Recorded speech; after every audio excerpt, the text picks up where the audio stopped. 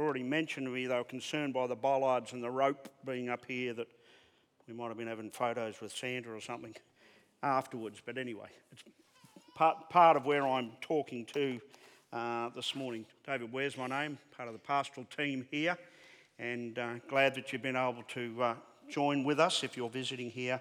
And today is the start of Advent in the Advent calendar, and so we'll have a series of messages that will take us through that. But I just want to read to start with these three verses from Titus chapter 2, verse 11, 12 and 13. For the grace of God has appeared that offers salvation to all people. It teaches us to say no to ungodliness and worldly passions, and to live self-controlled, upright and godly lives in this present age, while we wait for the blessed hope, the appearing of the glory of our God and Saviour, Jesus Christ. And I'm just going to look at those three verses this morning, because the tradition behind the wreath was that there were a number of candles, four in particular: peace, hope, peace, joy and love, and they were each lit the Sundays leading up to Christmas. And then the centre one, a fifth one, was the one that was representing Christ. So this morning, as it were, we will light that first candle, the candle of hope, as we now head towards Christmas. The Bible, in fact, has a lot to say about hope, but I think before we go to where the Bible, what it has to say about hope, we actually have to look at distinguishing the word itself. In our English language, often attached to hope is the word doubt. I hope it doesn't rain. I hope I win the lotto. Or my mum used to pray, I hope, if she was ever given one, I hope I don't. And while we were hoping we would, but she was praying that we wouldn't. But hope has this doubt that's normally attached to it. But when we come to a biblical sense of hope, the way that it's usually translated in both the Old Testament and in the New Testament is the meaning of confidence and security.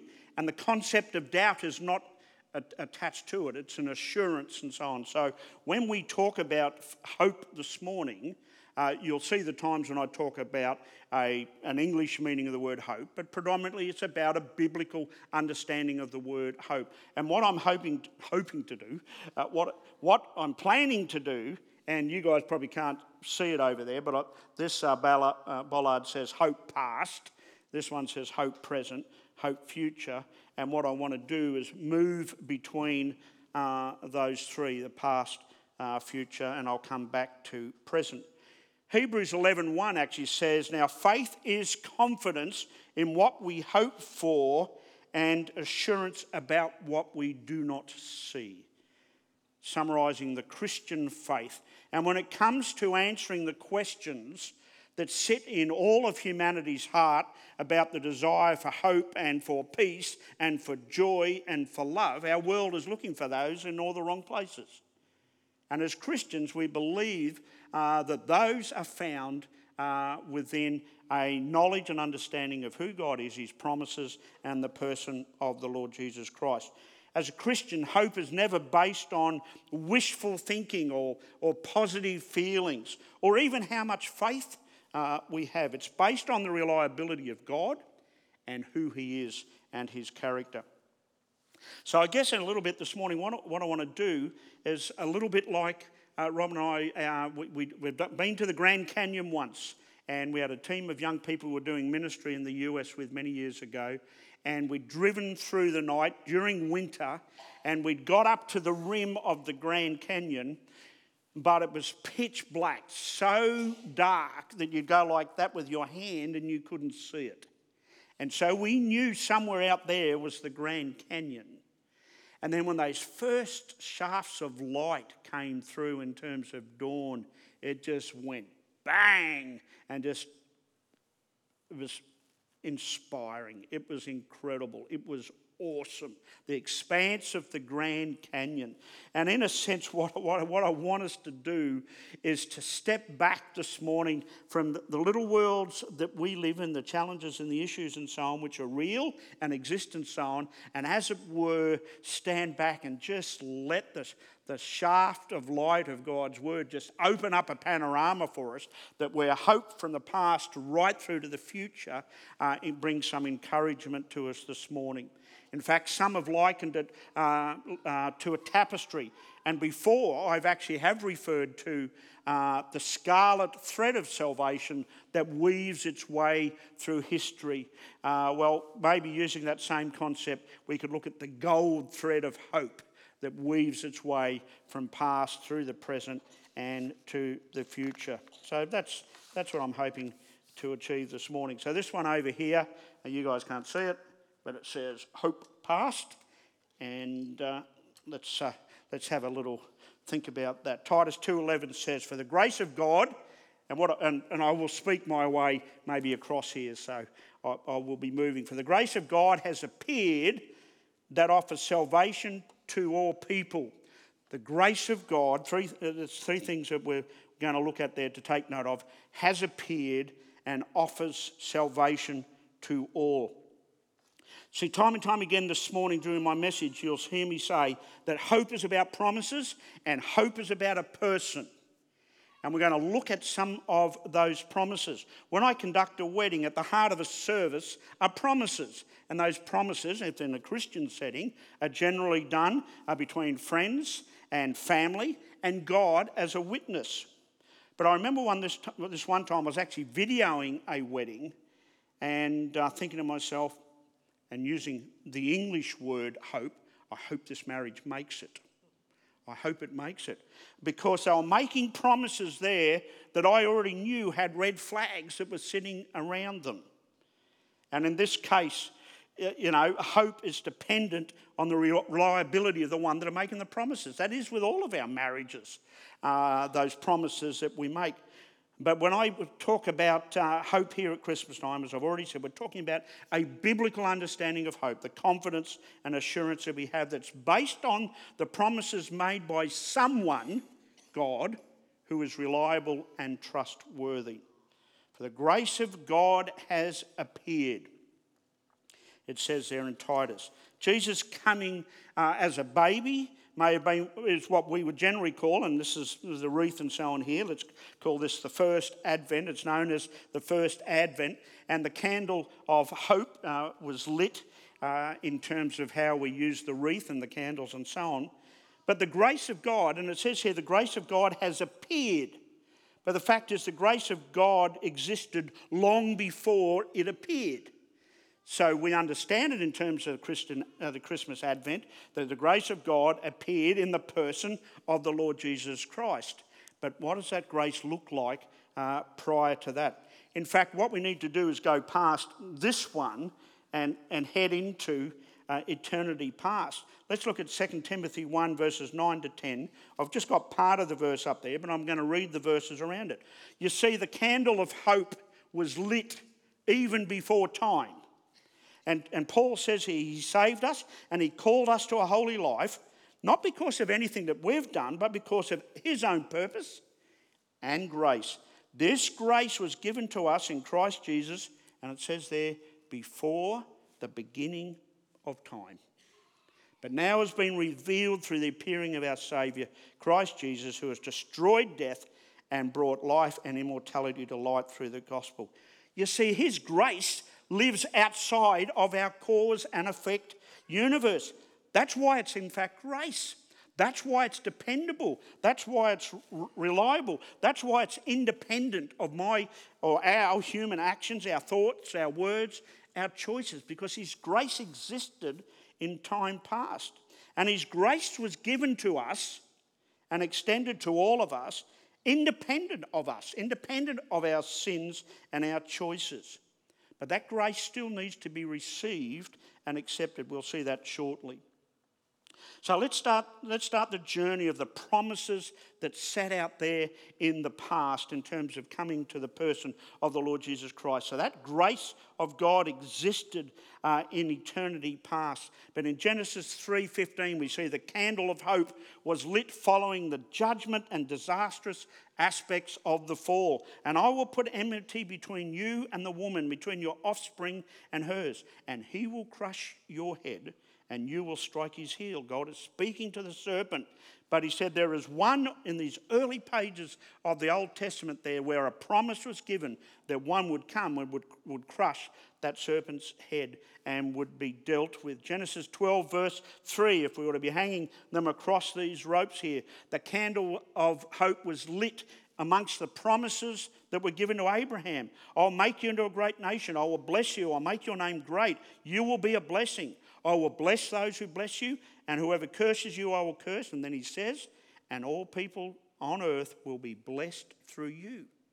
You see, particularly the Israelites in the Old Testament, their understanding, they mapped these promises. They knew something special was coming, and it goes right back to the early pages of our Bible. Isaiah 7:14, the candle of hope was lit 700 years before Christ even came, when it says, therefore the Lord himself will give you a sign.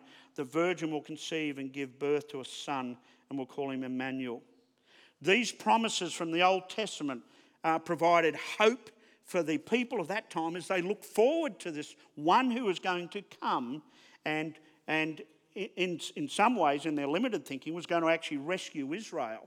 But some of them understood it in terms of the world itself. And they look forward to a specific time and person ahead of them. The nation of Israel was expecting, it was waiting for this hope that would come. But Titus 2:11 says, for the grace of God has appeared. And hope is not wrapped up in a season, or it's not wrapped up in a program or a new job or a spouse or whatever. Hope is much bigger than that. Hope is wrapped up in a specific person. And Paul here says the grace of God appeared. So here we are. This is the Advent. This is the hope of Christ, the hope of God that appeared. This is the coming of the Lord Jesus Christ. The birth and life and death and resurrection of our Lord Jesus Christ are absolutely pivotal to the Christian faith. If this did not exist, then neither is any of our hope in the past or any of our hope in the present or any hope in the future. This is pivotal in terms of the coming of the Lord Jesus Christ. Luke 2 verses 10 to 12, but the angel said to them, do not be afraid, to the shepherds. I bring you good news that will cause great joy for all the people. Today in the town of David a Saviour has been born to you. He's the Messiah, the Lord.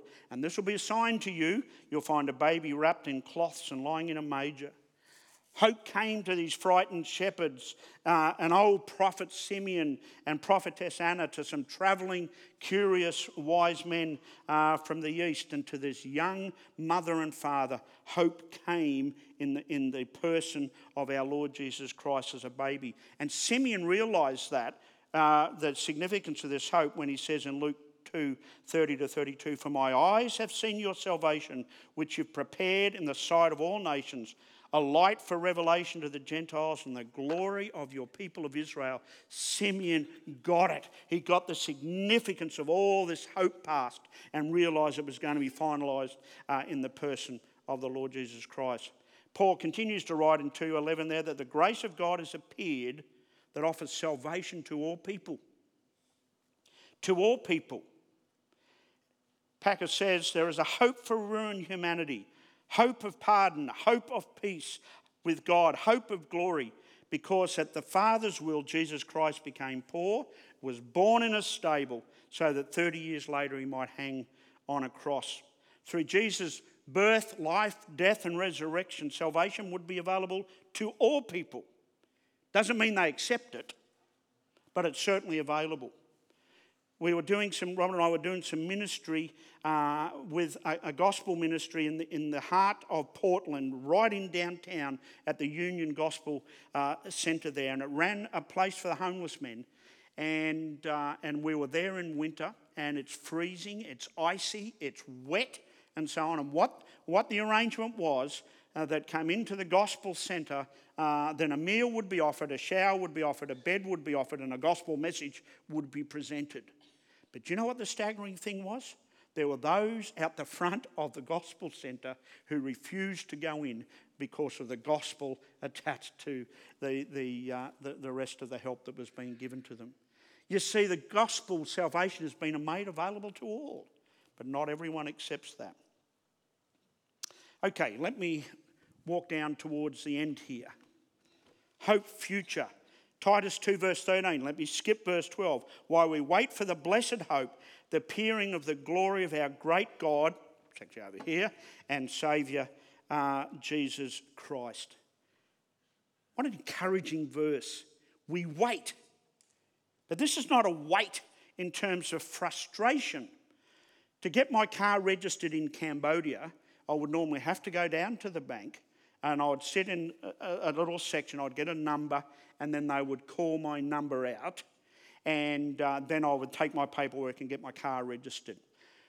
On one occasion, I pulled my tag, and it came up on the screen and everything like that at 8:30 that morning, and they called my number at 2:30.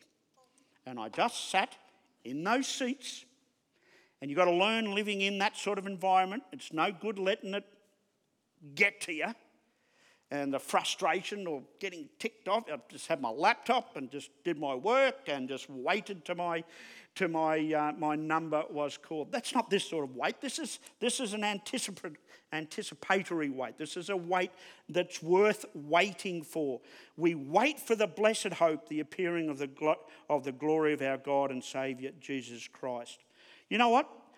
There is hope at the end of the tunnel, and I have a friend who used to say, yep, just when you thought it was hope at the end of the tunnel, it turned out to be a train coming from the other end. Okay, there is no train coming from the other end. This is the light at the end of the tunnel from past through the present to the future. There is light at the end of the tunnel, and it's the appearing of our Lord. Now, I don't have the time or the space or this morning in terms of trying to address this.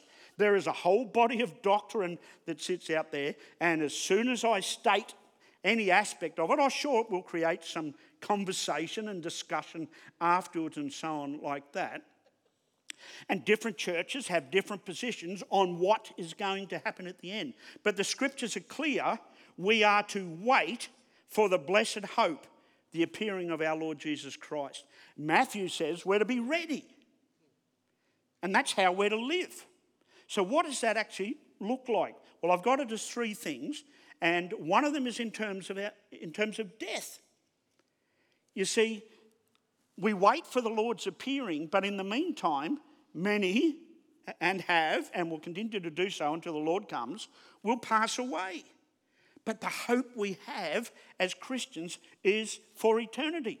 I was reading the OAC newsletter yesterday, and one of the conversations that was had with a young person was, he said, I hope there is an afterlife.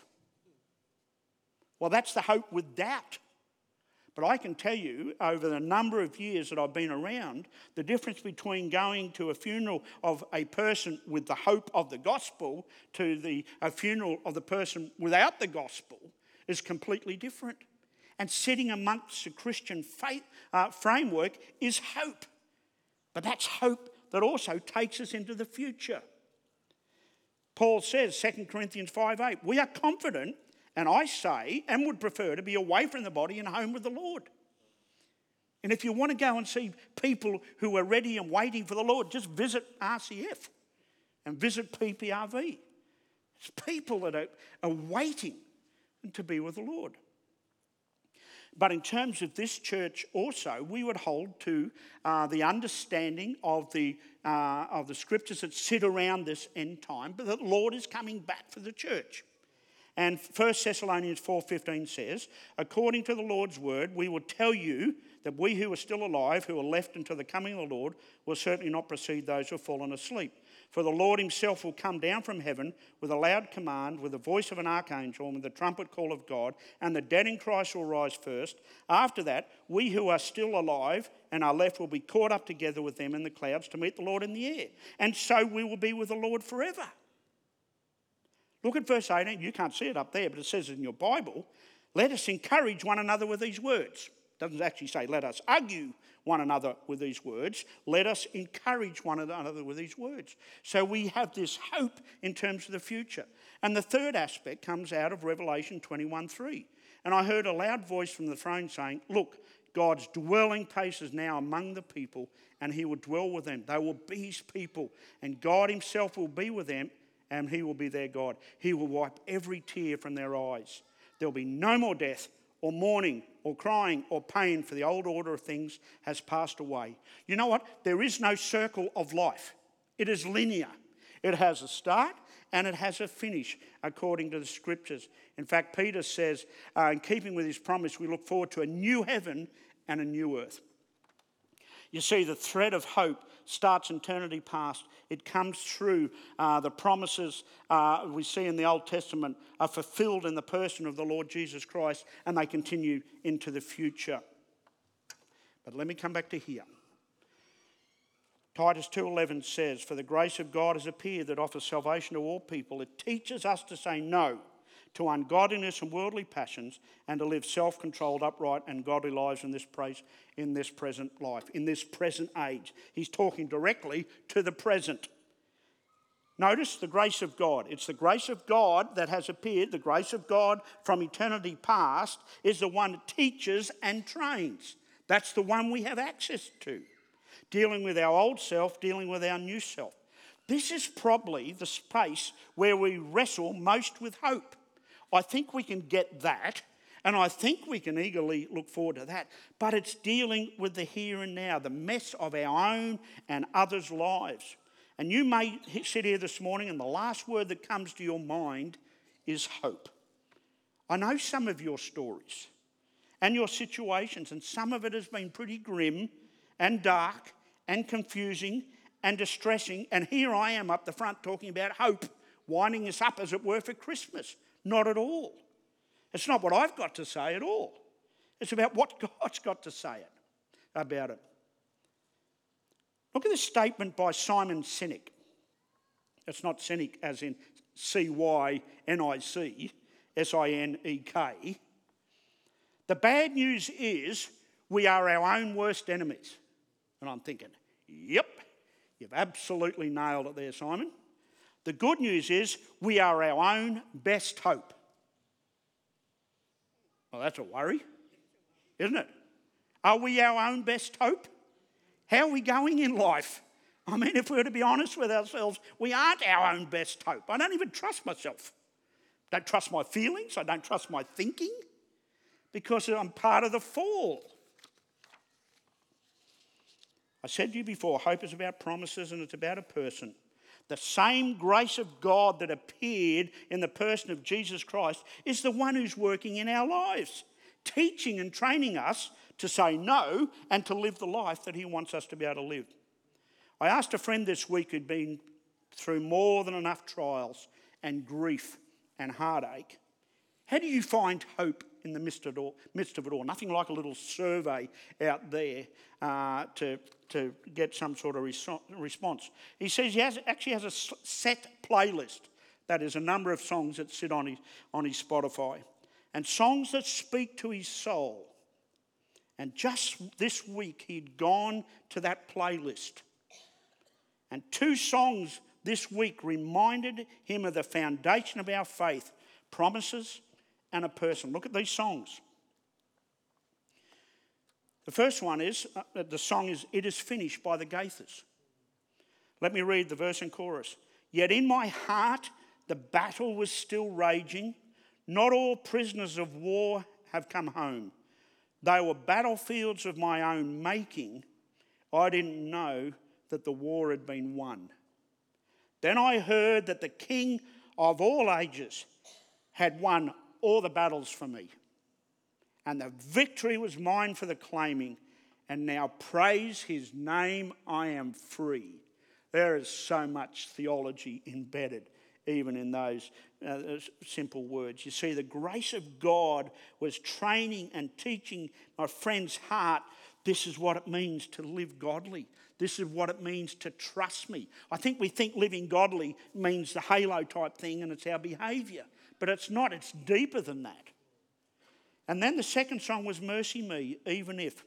I know you're able and I know you can.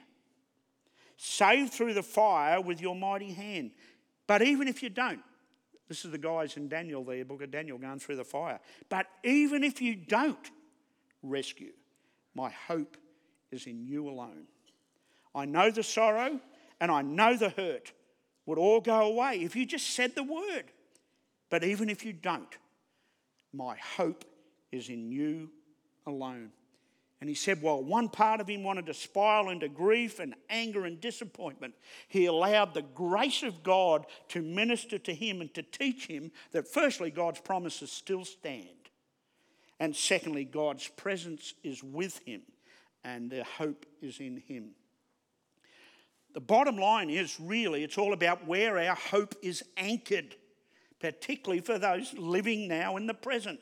Simon Sinek says it's anchored in ourselves. Well, what a disappointment.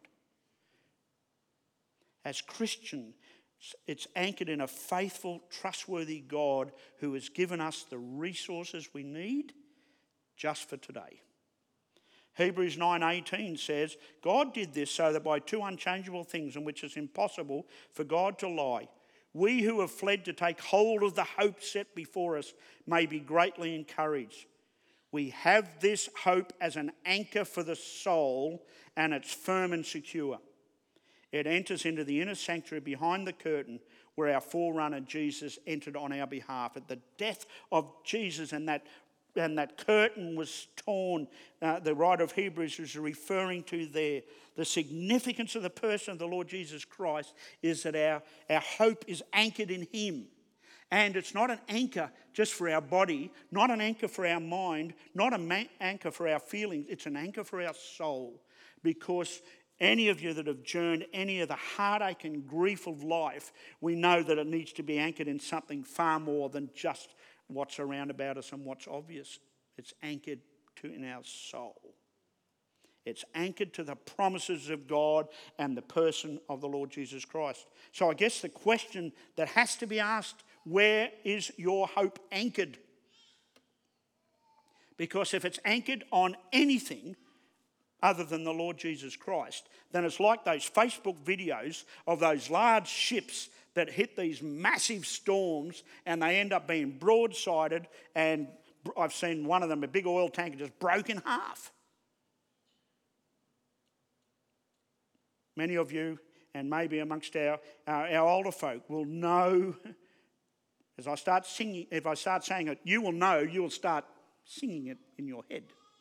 Will your anchor hold in the storms of life? Will the clouds unfold their wings of strife when the strong tides lift and the cable strain? Will your anchor drift or firm remain? My friend has anchored his life on the promises and the person of Christ, and he's been able to face these storms head on. We have an anchor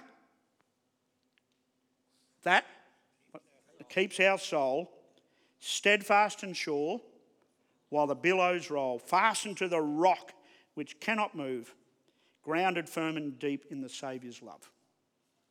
You see, once our anchor is secure, then tell you what hope does. Hope gives us purpose. It builds resilience. It transforms us. It establishes our identity. It propels us forward into the future with anticipation. Notice every one of those words is what our culture is trying to address. Purpose, resilience, transformation, identity, but it's found in a person. Look across the panorama, as it were, from Genesis through to Revelation, from the past, the present to the future. And we find that the thread of hope is unbroken. It's weaving a tapestry that invites us to trust in the God who is faithful to his promises, In every chapter and every verse, hope calls us to look beyond our present circumstances and fix our sight on the ultimate fulfillment of God's redemptive plan, a future where hope is no longer a longing but a reality. Titus 2, 11 and 13, just a little passage there, is not only a specific biblical passage, but its theme captures the heartbeat of the Christian faith. Hope looks back to the redemptive acts of God and the provision of salvation. Hope engages with the transformative work of Christ in our lives through the Holy Spirit. That's our sanctification. And hope eagerly anticipates the fulfillment of God's promises in the glorious future. That's our glorification. And this hope allows us to find comfort and confidence even in the midst of all the difficulties. Trusting in God's sovereignty and the ultimate fulfillment of his plans, because he is the one who can be trusted. Final point, as Christians, our hope isn't tied into our present circumstances, it should be on the screen, and the fluctuating conditions of our lives, because we are anchored in the unchanging promises of God and the person of Jesus Christ. Our hope is strengthened by the past and is confident for the future. Do you have that hope? Do you have that hope? It's a hope that's grounded in reality. And as Christians, we seek to live that out before the world we live in. Let me pray. At the centre of history is a person. And as we approach this Christmas season, the coming of our Lord Jesus Christ to earth, it's the pivot on which history it's the hinge on which history pivots. It is so significant.